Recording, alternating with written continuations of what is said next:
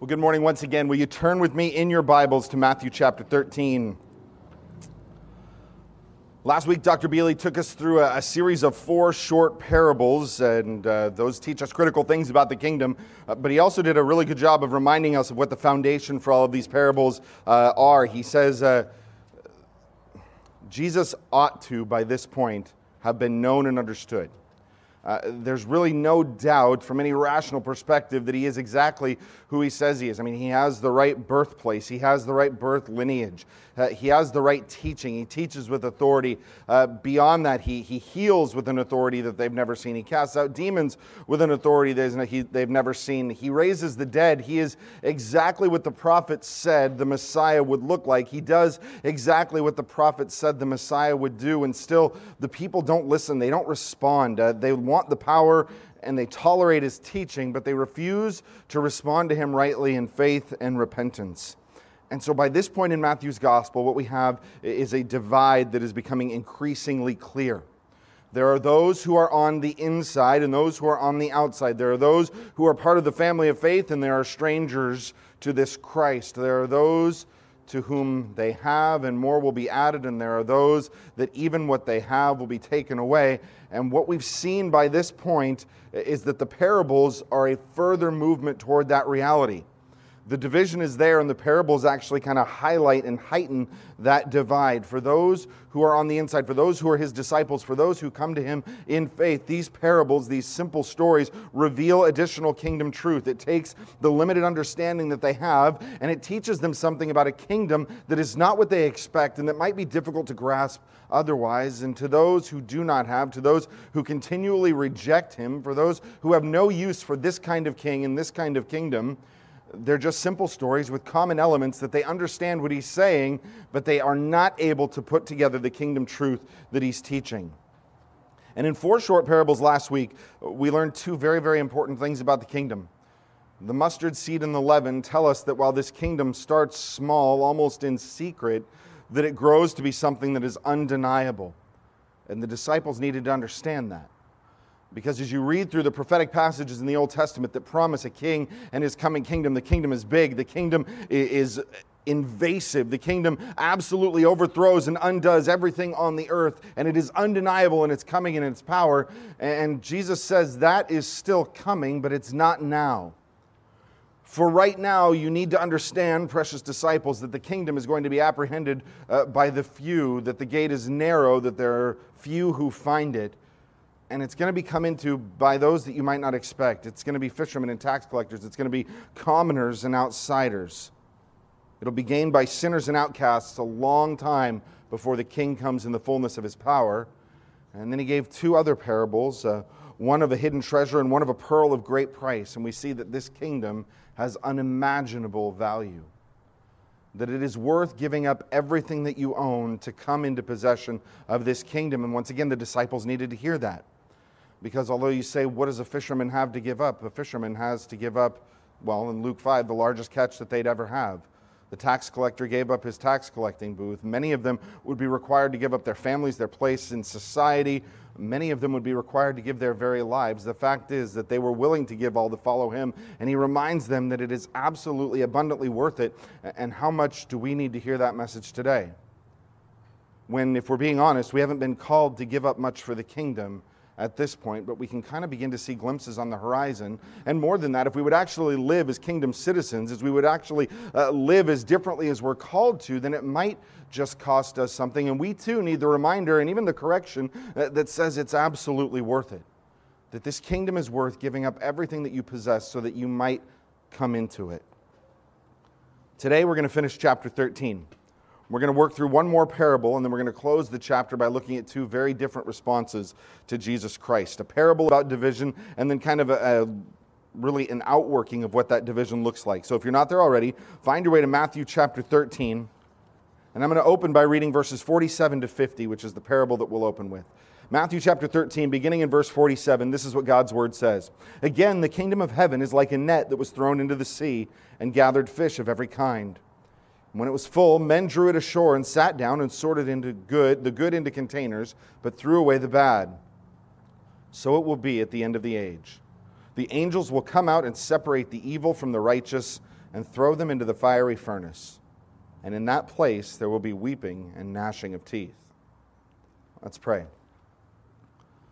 Lord, we have one more kingdom picture that you've given to your disciples.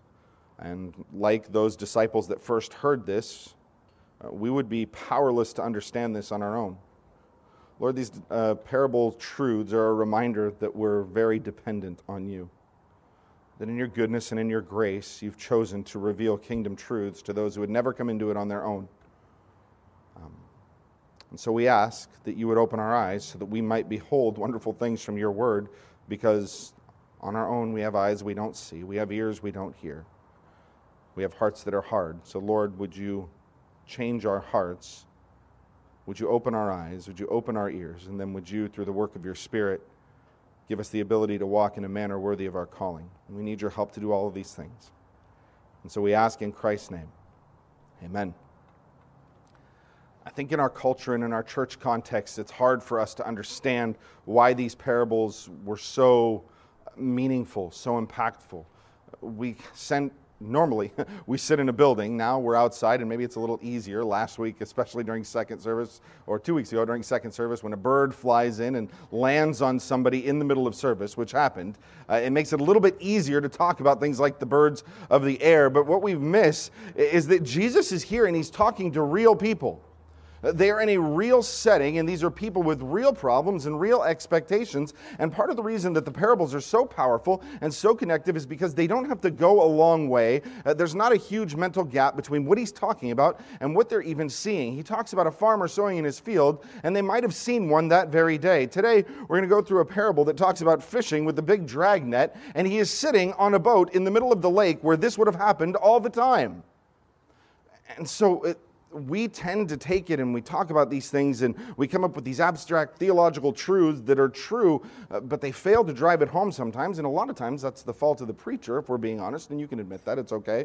But quite often we forget that Jesus is teaching these powerful things in a way that is very tangible, very graspable, very critical to his audience.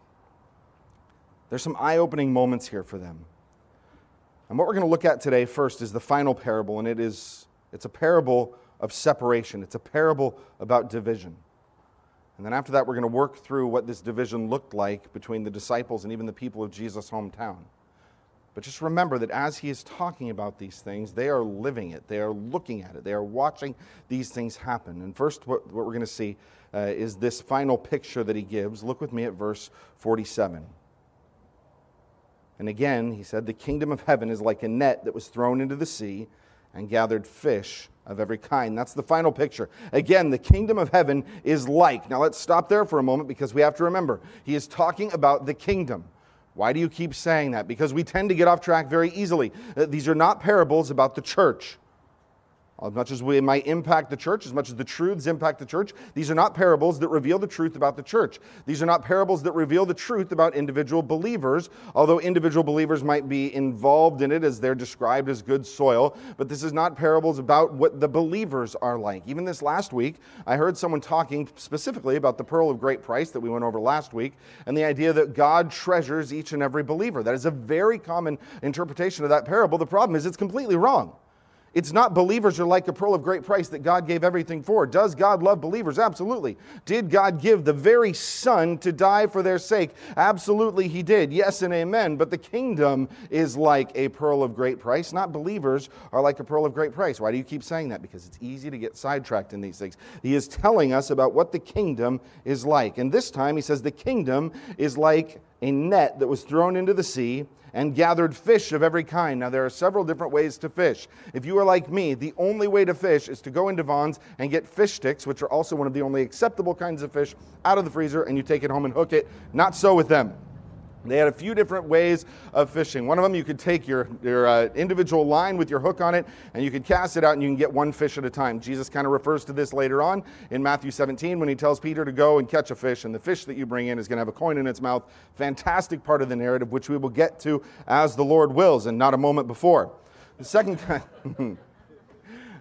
Another kind of fishing, you could also cast a net. If you look on the front of your bulletins, you can see there's a man casting out a net. That net might be small enough for one man to cast. It might be taken out on a boat for several men to cast and bring in, but that was another means of gathering a number of fish together.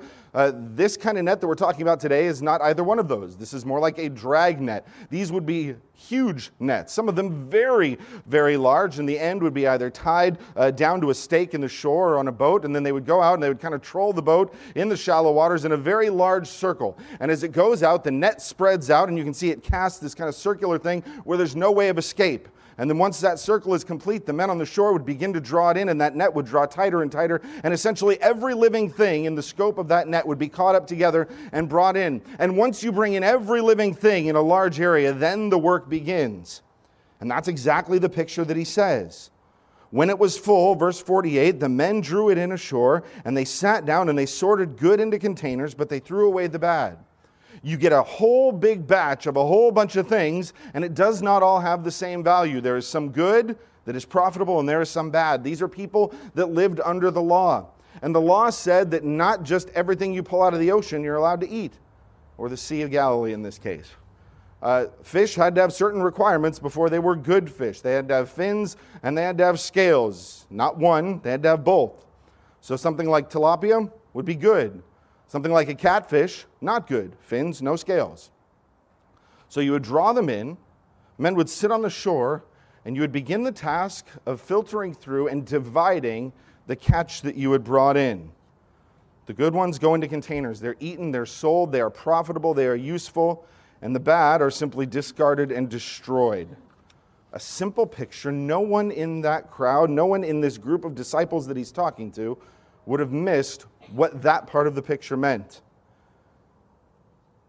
And then Jesus, beginning in verse 49, explains to them the point of that parable. He moves from the picture, and now he's going to talk about the point. He says, "So it will be at the end of the age. The angels will come out and separate the evil from the righteous and throw them into the fiery furnace. And in that place there will be weeping and gnashing of teeth." Now, there are some very, very familiar elements here if you've been paying attention, and I know that you have. There are some things in here that sound very, very much like the parable of the wheat and the tares that we went through a couple of weeks ago. But in that parable, what was the main point? The main point in that parable was that for now, the wicked and the righteous grow up together, and that the separation doesn't come until at the end of the age. There is a separation coming, but for now, good and evil live side by side. In this parable, it is kind of hyper-focused on the last part of that. It is dealing strictly and solely with that separation, with that judgment that is coming. In other words, we don't have to try and figure out who's manning the nets. We don't have to try and figure out which boats are towing the net and what the boats mean. We don't have to figure out what the different kinds of fish might mean. Jesus tells us exactly what has meaning. The story is focused on gathering and separation, and Jesus says that is what it is going to be like at the end of the age. Not now, but at the end. Not during this time, but when the kingdom comes in its fullness, there is going to be a judgment and a separation that is coming. The angels will come out and separate the evil from the righteous. And once again, we see that the angels are involved in this work of separation. We don't have a lot of detail about that. Jesus will hint at it at a couple of different places in Matthew. But in our minds, we kind of have this block of how can the angels be involved in something really as severe and sobering as this kind of judgment. And I think a lot of times it's because we really don't know how to picture angels. We have TV shows, Touched by an Angel, where a kindly angel will come and help you through sticky circumstances in life. We have the Los Angeles Angels of Anaheim, who are the baseball team that you try to get tickets to when the Dodgers are sold out. Sorry if there's Angels fans there. Every Valentine's Day, what do we see? Cards covered up with fat little baby angels with their cute little wings that shoot their cute little pointy arrows and make people fall in love. And we wonder why we can't get our minds around what angels are actually like. Boy, you read through the biblical record, and it is not hard to see how the angels could be involved in judgment. Because when an angel shows up, it is a terrifying thing. Angels are powerful. Angels are glorious. Not glory like God's glory, but boy, do they reflect the level of glory there. They are pictured as warriors, as mighty God's army. The Lord of hosts, that's the hosts. It is no wonder that when they show up to those shepherds in the field, they have to say, "Don't be afraid. That's not just a nice thing to say. It's a way of saying, we're not going to kill you. It's okay. We see that if we look at places like Genesis, where they're guarding the entrance back into the Garden of Eden. God's keep out sign. We read through the opening chapters of Ezekiel, and we see them surrounding the throne of Yahweh, and there are these terrifying visions. We understand that when we read places like 2 Kings, and they're surrounding the enemies of God's people on the hillside with fires of chariots. We read what the Bible says, and now all of a sudden we see, okay, as the end comes, the angels are a part of this separation, and it adds to kind of the gravitas and really the severity of this whole situation. And they're coming, and they separate the evil from the righteous. This isn't a story about how many very different kinds of fish there are in the net, about how God's kingdom brings in all kinds of people. Let me remind you once again that, as is the common theme throughout every single parable we've been through in this chapter, there are only two types of things. There are seeds that produce, and there are seeds that do not produce. There are wheat, and there are weeds, there are good fish, and there are bad fish. In every single one of these parables, especially those that focus on the judgment that is to come, there is good and righteous, and there is wicked and evil. There is reward, and there is judgment, and those are really the only two categories. And as this separation occurs, the good are brought in, and the wicked, the bad fish, are cast out. And now we're not talking about fish being thrown back into the lake or into a trash bin. Now we're talking about the final judgment of sinful men. And what does he say? Verse 50, throw them into the fiery furnace, and in that place there will be weeping and gnashing of teeth. And we say, do we really have to talk about this again? I would rather not. I'd rather not talk about fire and gnashing of teeth and hell. It's not a comfortable picture. And if we're honest, it's not really the kind of picture the church, much less the world, wants to hear much anymore. We want nice Jesus. We want kind Jesus. We want the Jesus that really brings in everybody with kind of no condemnation for good or bad or indifferent. Now, understand me, please, very clearly, brothers and sisters. Jesus is kind. Jesus is not only patient, he is the perfect example of patience. Jesus is unimaginably merciful. This is the same Jesus who said, come to me, you who are weak and you who are weary, and I will give you rest. I will remove the burden and I will take it on myself. I will give you my yoke, which is easy. This is the same Jesus that will go to the cross and bear the holy wrath of God for his people. But that same Jesus talked a lot about hell. Read through the gospel accounts and see how very often Jesus' teachings not only mention judgment, but describe judgment in greater detail than he does the blessing sometimes. He doesn't soften the blow. He says, this is a place of fire. This is a place of unspeakable torment, weeping and gnashing of teeth. If you have ever been in a place where you have been in so much pain that all you can do is kind of grit your teeth, you have the slightest glimpse of what this is like. But why?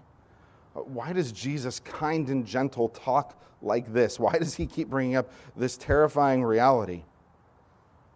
Because the disciples needed to understand that. Because we need to understand this. Because we need to be brought face to face with the actual terror of our sin, with the high cost of treason and rebellion against a holy God. In understanding this, it ought to drive us to save others through the work of preaching the gospel this same fate. When we understand this, how much more beautiful does our salvation seem in comparison? When I understand that this is not only what I looked forward to, but this is really what I pursued with everything in me, how beautiful then is it that God would reach down, get a hold of my hard-hearted, rock-solid heart, and change it for him. And so instead of living in the fear of death and knowing that there's a judgment that comes beyond, we live in hope because he took this on our behalf and he gives us an eternal inheritance instead. So that's the final picture. The disciples of Jesus cannot afford to be ignorant of the fact that a judgment is coming. For now, there are righteous and wicked. For now, the good and the bad grow up alongside one another. For now, evil not only looks powerful, but evil looks victorious at times. But such will not always be the case. There is a kingdom that is coming, and when it comes in the fullness of its power, there is a very real judgment that comes as well. And that division between people, that final eschatological end times division between good and bad, actually begins now. Not that the angels come and separate, but once again, what have we been working through really since chapter 10? The idea that people are dividing over this Christ. It is something of a foreshadowing of this final division that is coming, this perfect division that is coming, this perfect separation when God judges. But even now, we begin to see the divide, and that's what Matthew closes chapter 13 with. We see a divide between the people. We see a response of faith, and we see a response that's really a failure, one that is obedient, one that is disobedient. So first, let's move into verse 51 and look at the response of faith as we talk about how the disciples respond to this. After teaching all of these things, after interacting with the crowds, and now after interacting in private with his disciples, making sure that they understand these things, giving them these additional parables, look at what he says in verse 51. Have you understood all of these things? That is a very pointed question. If we understand the context, we understand that that is not just a teacher saying, I hope you guys got that. Because what do we know? What do we know that the parables are designed to do? The parables, in part, are designed to show this divide. There are those who have, and those are those who don't have. There are those who understand, and there are those who will not understand. Those who have ears to hear, and those who do not hear. And the parables show that division. So when Jesus asks this question, the answer is very, very important. Because it is actually the visual representation of everything that the parables are supposed to do. So he says, have you understood all of these things? And they said to him, yes.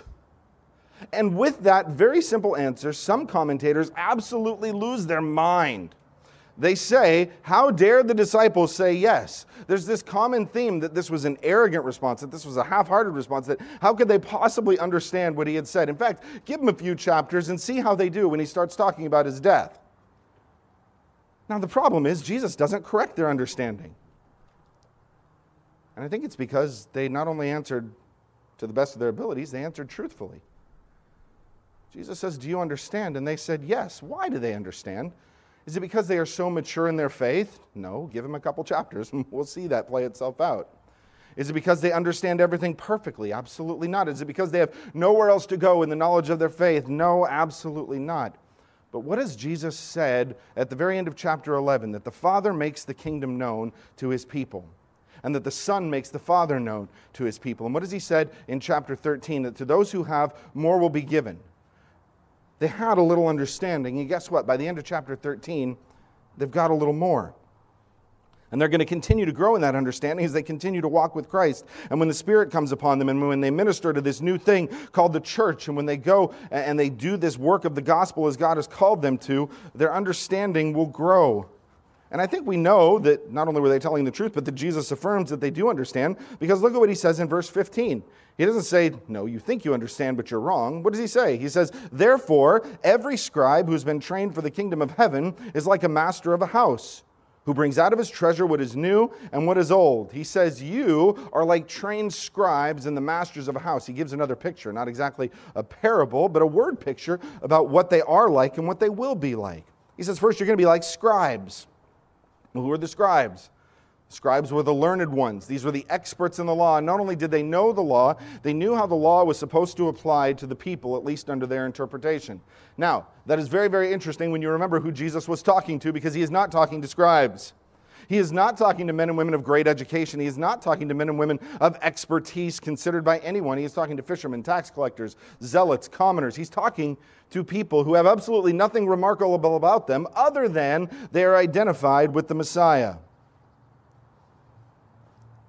And he says, you are going to be like scribes, those who are learned and those who are able to teach others. Not only are you like scribes, you're going to be like the master of a house who brings out what is new and what is old. The pictures of this wealthy master of the house, someone of great possession, someone who is using that possession, his wealth, to bless others. And he's able to bring out of what he owns those that are new and those that are old. In other words, he makes good and profitable use of all that he has. So what's their treasure? Certainly isn't money. Go through the disciples. This is not a wealthy bunch. What is it that they do have? To those that have, more will be given. What are they given? They are given an understanding of the kingdom. What is the treasure that they have? It's actually the understanding of the kingdom. And the understanding is that as you have been made wealthy, in a sense, in this understanding of the kingdom, you are able to bless others both by what is new and what is old. What does he mean by what's new and what's old? I think the best understanding is probably they have access to kingdom truth based on what has been written in centuries past. They are uniquely able to do things like, say, Isaiah said that a child was coming and would be born of a virgin who would rule over the earth. Isaiah said that there was one who was coming that would suffer in the place of sinners. Isaiah said that there is a king coming who will rule and reign over the earth. They are in a unique position to take what was old and to bring light and life to it through the work and the ministry of Jesus Christ. You want proof of that? How often has Matthew, himself one of these disciples, brought up what Isaiah says to confirm the ministry of Christ? Super fun little exercise for you this week. Read through Acts and see how the disciples interacted with the prophetic writings. It's fascinating. It's completely different than anything they would have been able to do before. They have this understanding of the kingdom that reaches back into what was old, what was a mystery, what was a secret under that old covenant, and now they are able to bring it out and shine a light on it through the work and the ministry of Christ as he's made them able to do this. And not only do they have what is old, they have what is new. Well, what's new? They have teaching directly from the Messiah himself. You have heard it said, but I say. You have heard it said that the law can make you righteous. You now understand that only Christ can make you righteous. And so they're able to bring in the teachings from the Messiah himself. And so in a really picturesque and really beautiful way, Jesus has said, you who are unlearned, fishermen and nobodies, are wise like scribes. You who are poor, at least as far as the earth is concerned, now have a treasure of new and old that you are able to share with others. You who are nobodies are now wise and wealthy. But he reframes that in terms of the kingdom. Not in terms of temporary earthly things that fade and fall away. He reframes that in terms of the kingdom and says you have a job to do. Now, that's a first response. That would be the faithful response, and we see all that goes along with that, but that is not the only response. Because the scene changes, and now we're going to see a response of failure. As we move from verse 53, look at what it says. When Jesus had finished these parables, he went away from there. So we understand that the scene changes, but the theme hasn't. We've just seen one response. Now we're going to see another. From chapter 10 on, we've been dealing with the promise and then the reality of rejection. Now, it's come from the scribes and it's come from the Pharisees. It's come from the crowds, and now we're going to see that it comes even from his own hometown. And coming to his hometown, he taught them in their synagogue so that they were astonished. And they said, where did this man get this wisdom and these mighty works? What's his hometown? Way back in chapter 2, when Joseph and Mary returned from fleeing to Egypt, where they were hiding from the wrath of Herod, they returned to his hometown of Nazareth. So that is where Jesus grew up. And even that had prophetic implications that we went over in chapter 2. But now we're coming back to the place where he was raised. These people in this small town of Nazareth would have seen Christ as he did all the things that pertain to growing up. They would have seen him as a young boy. They would have seen him grow through adolescence. They would have seen him become a young man. And now he returns and he teaches in their synagogue, and they are amazed. And hasn't that been the consistent response to Jesus' teachings? What did we see at the end of the Sermon on the Mount? That the crowds were astonished at the authority in the words that he was speaking. He teaches in their synagogues, and they are similarly amazed. But it's not just the words that he speaks. It's where did this man get this wisdom and these mighty works? By now, the word of what Christ has been able to do has gone on to Nazareth. And not only the word, it's more than likely that at least some of that town had seen what he could do in person. Nazareth is about 20 miles from Capernaum, so we read over and over in the Gospels that people were coming from everywhere to see what he was doing. So it's very likely that some of them have a first-hand knowledge of what he was doing. And the question is now, how is this coming from? Where is this coming from? How is this happening? We need to understand here that as we look at this rejection, we know that it's a rejection.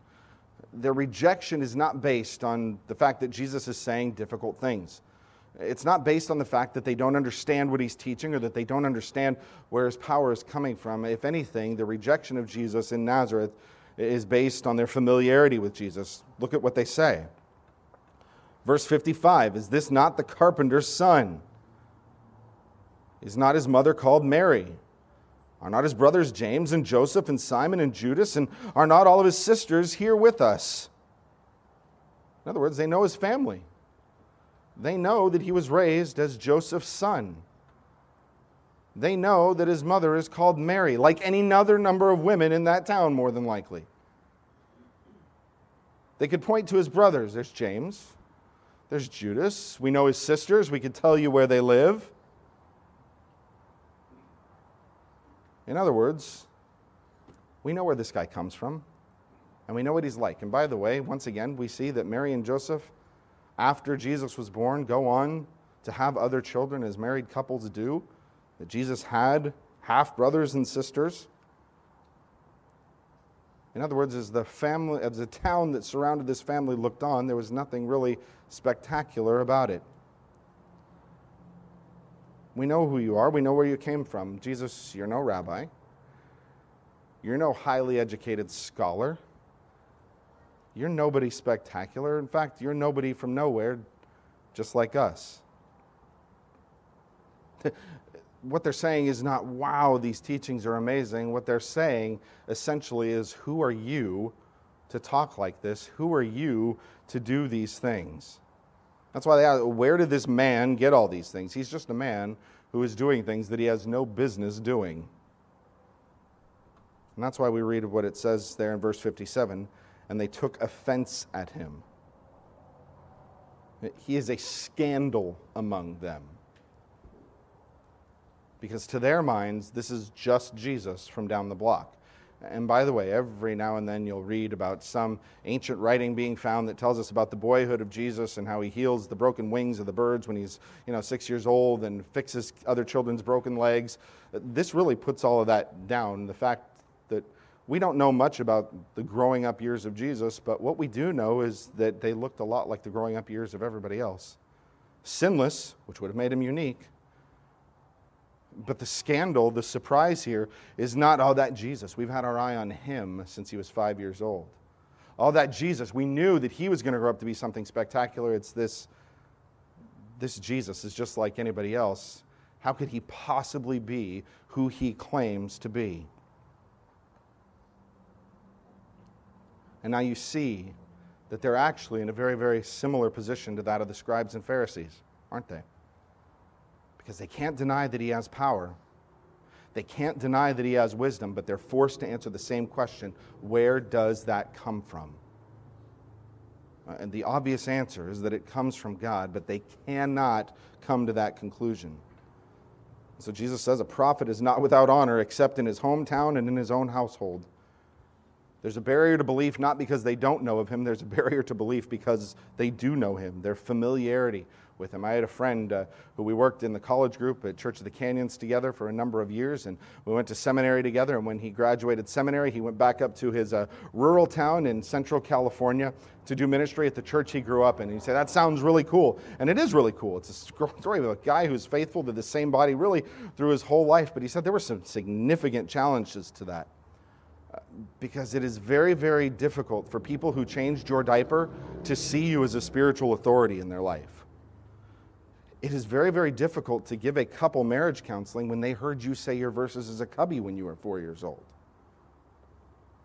Sometimes familiarity makes it very, very difficult to recognize power, authority. And verse 58 is very interesting. It says, he did not do many mighty works there because of their unbelief. That can be a hard thing for us to get our minds around. We read the parallel account of this in Mark chapter 6, and in Mark chapter 6 he says that he could do no mighty work there except that he laid his hands on a few sick people and he healed them. And if we're not careful, we might come away with the understanding that God's power is somehow limited by the scope of our belief. In fact, if you go to any number of churches, I use that term loosely, especially in our Western culture, and you hear that if you have enough faith, then you will have fill in the blank. with only enough faith, you will have long life. With only enough faith, you'll experience the healing. With only enough faith, you'll get the job, you'll have the car, your relationships will all be restored. If only you have enough faith. And the other side of that, tragically, is if you don't have, it's because you don't have enough faith. Your lack of faith is somehow hindering God's ability to do great things in your life. Biblically, you have to understand that that is absolute nonsense, and has been from the very beginning. It was not a people of remarkable faith that God brought into the promised land. It was a people who were no better than their parents, who wandered and died in the wilderness. On the other hand, you look and you see that there are people of great faith and great obedience who have suffered mightily.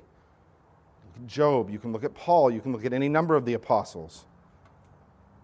We could just go to the book of Matthew and we could see how this works itself out. There are times when Jesus responds to faith. That is absolutely true.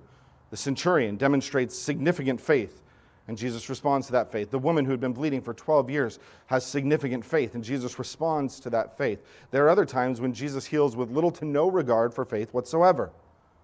When Jesus calms the storm in the middle of the Sea of Galilee, you remember the disciples were not there in the boat saying, "Jesus, we know you've got this, we're fine, take your time." When Jesus raises that little girl from the dead, he doesn't wait for her to say, I have faith that you can do anything, because, by the way, she can't do anything. God does not wait for us to come to the place of sufficient faith before he saves us. In fact, Romans tells us that he saves us not only while we're dead in our trespasses, but while we are actively enemies against him. God's power is not limited by our faith or lack of faith. So the question is, why didn't Jesus do much there? And the answer is, because we understand what he's been doing since chapter 10 in Matthew, that there's a divide that is coming, and there is a divide that is here. If we've been following along with what Matthew says, this actually makes perfect sense. Because they have eyes to see, but they don't see. They have ears to hear, but they don't hear. What they need in this little town in Galilee is not more proof. What they are missing is not Jesus doing that one more thing that's going to push them over the edge. Remember, the scribes and Pharisees came to Jesus and they said, "Lord, we want you to do a sign for us. Rabbi, do this one thing and then maybe we'll have faith." And what does Jesus say? You're not getting anything. You know what you're going to see? You're going to see the sign of Jonah, which is only going to make sense to those who are mine, and it's only going to happen after I'm dead, something you can't even possibly comprehend. Let's not forget, Jesus does not owe these people anything. That is a hard thing to come to grips with. They have no use for this king. They have no desire for his kingdom. Therefore, they have no claim to the power and the benefits of that kingdom. We would not expect Jesus to come in and pour out the power of the kingdom on a people who have rejected that kingdom. In other words, this response is the one that makes sense. It would be more jarring if Jesus went there and did a number of mighty works in an attempt to say, "Come on, believe in me. Come on, work. Come on. You guys got to see this. Maybe if I do one more thing." Jesus' miracles are not a sideshow designed to draw people in. They are a proof that he is exactly who he says he is. They're an expression of the power of the kingdom that is present where the king is. They're not a party trick to get their interest and their attention. And as a result, they have no right, they have no claim to the power and the benefits of this kingdom. And that's where the chapter ends. A story about a coming division, and then two very real-life examples of what that division is going to look like now in anticipation of the final division that is to come. And in fact, that's a common theme through the parables: salvation and separation. The parables give us a wonderful perspective, but they also give us truths that might be very, very difficult to balance. On the one hand, we have these wonderful encouragements that this is what the kingdom is like, that this kingdom that you really can't wrap your mind around, your limited, finite understanding around, God is going to continue to reveal truth to those that are his, and he'll use common themes and common pictures to bring those with no understanding into a place of understanding. And when he brings them understanding, he actually equips them to do kingdom work, to share in the treasure of their knowledge of the kingdom with others. And it's a beautiful and wonderful thing. But on the other hand, this comes with some really difficult truths to get our minds around, and that is that not everybody who hears the truth responds to the truth. There's difficulty because for now, evil looks powerful and even victorious. There's difficulty because the parables remind us that not only is there a great divide, but that there's a judgment coming. The parables are difficult and sobering because they remind us that that judgment will be perfect and that it will be terrible. the parables remind us that reward and blessing in the kingdom are absolutely real, but so too is rejection and separation and the terror of hell. So how do we live in light of these things? What do we do? First of all, we need to be a people who will make sure are giving the whole gospel. We are told, and it is reinforced by everything that our society says, that it is loving to skip over the difficult things. That it is loving to leave out judgment. Let me remind you that Jesus, as the most perfect example of love in human history, was absolutely truthful when it came to talking about the judgment that was to come. It is not loving for us to skip judgment when we talk to our neighbors about the gospel. Does that mean that we walk around with an angry, threatening demeanor? No, but it does mean that I express to them that as much as I desire that they come to Christ so that they might experience the fullness of blessing in His presence through eternity in heaven, that I am careful to balance that with the fact that your response has an eternal implication, and that if you reject the reward offered through Christ, there remains only right and righteous judgment. Second, how do we live like scribes who are prepared? If the disciples were those who were not wealthy, but who were seen as having a great treasure to disseminate and give out, we too are entrusted with that same message. And again, spoiler alert, the very end of Matthew's gospel, it tells us exactly how to live this out. You're going to go and you're going to make disciples, teaching them and baptizing them, and it's going to be to all nations. In other words, we still have that same call to draw out of what we know to bless others with the truth of the knowledge of the kingdom. That is what we do. It's kind of tragic when the church decides to seal itself up and be content with our great learning in these four walls. Not that we're allowed to have four walls right now, but you understand what I'm saying. When we accumulate spiritual truth, when we accumulate theological knowledge with no desire to turn that into something that blesses anybody, or worse yet, when we desire to remain in spiritual infancy so that we can't actually explain why the Old Testament matters to anyone.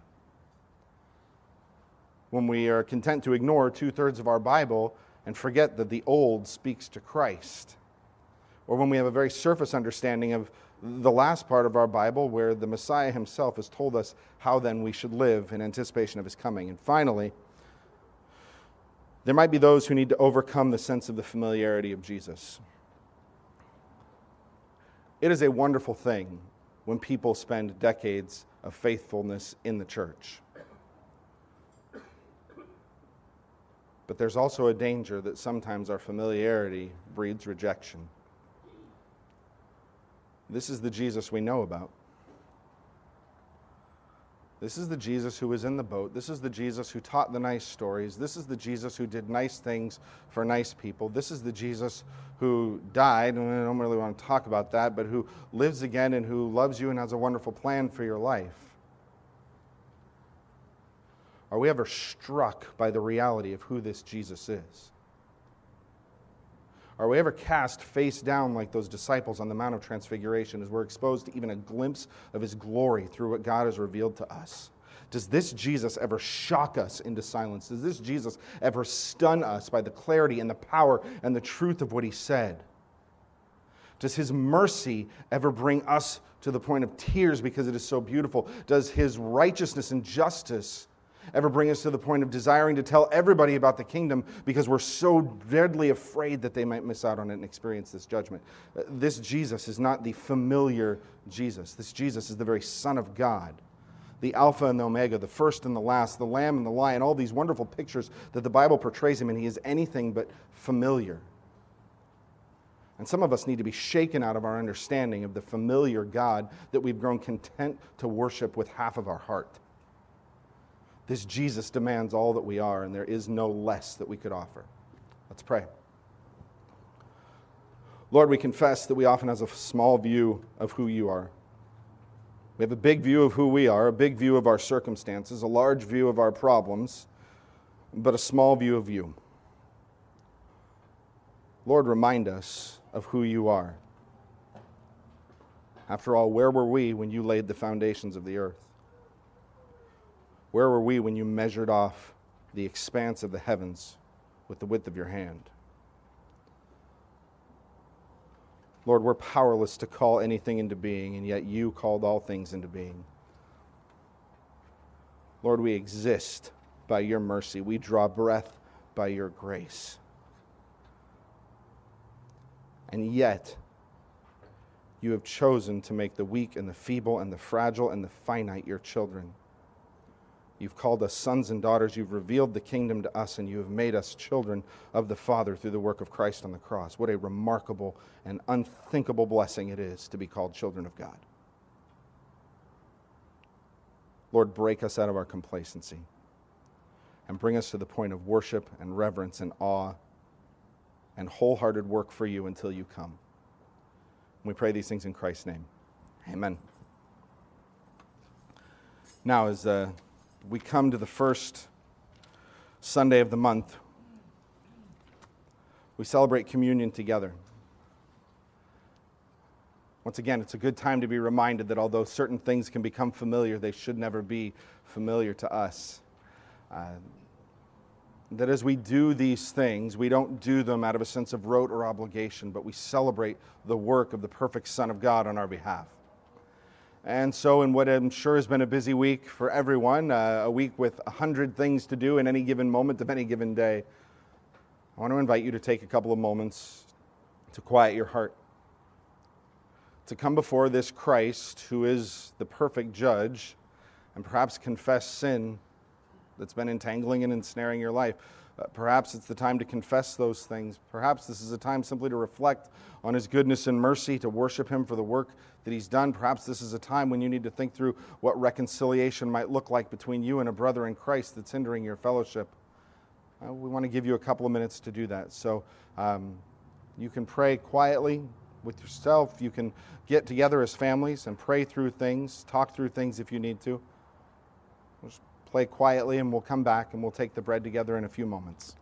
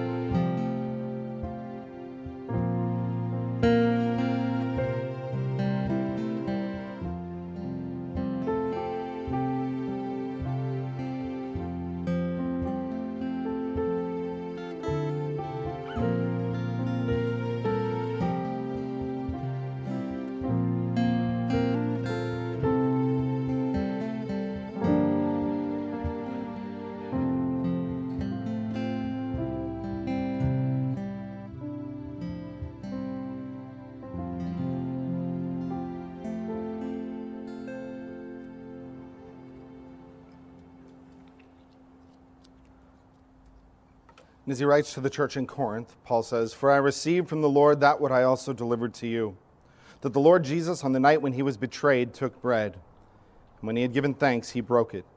And he said, 'This is my body, which is for you. Do this in remembrance of me.'" Let's take the bread together. Let's pray. Lord, you prepared a body that might be broken. The infinite, the eternal, took on flesh and walked among creatures that he had made. Took on the form of a servant, being willing to bear even the pain of death on the cross. Lord, we praise you for that sacrifice. The perfect obedience of the Son given for ruined sinners. We praise you in Christ's name. Amen.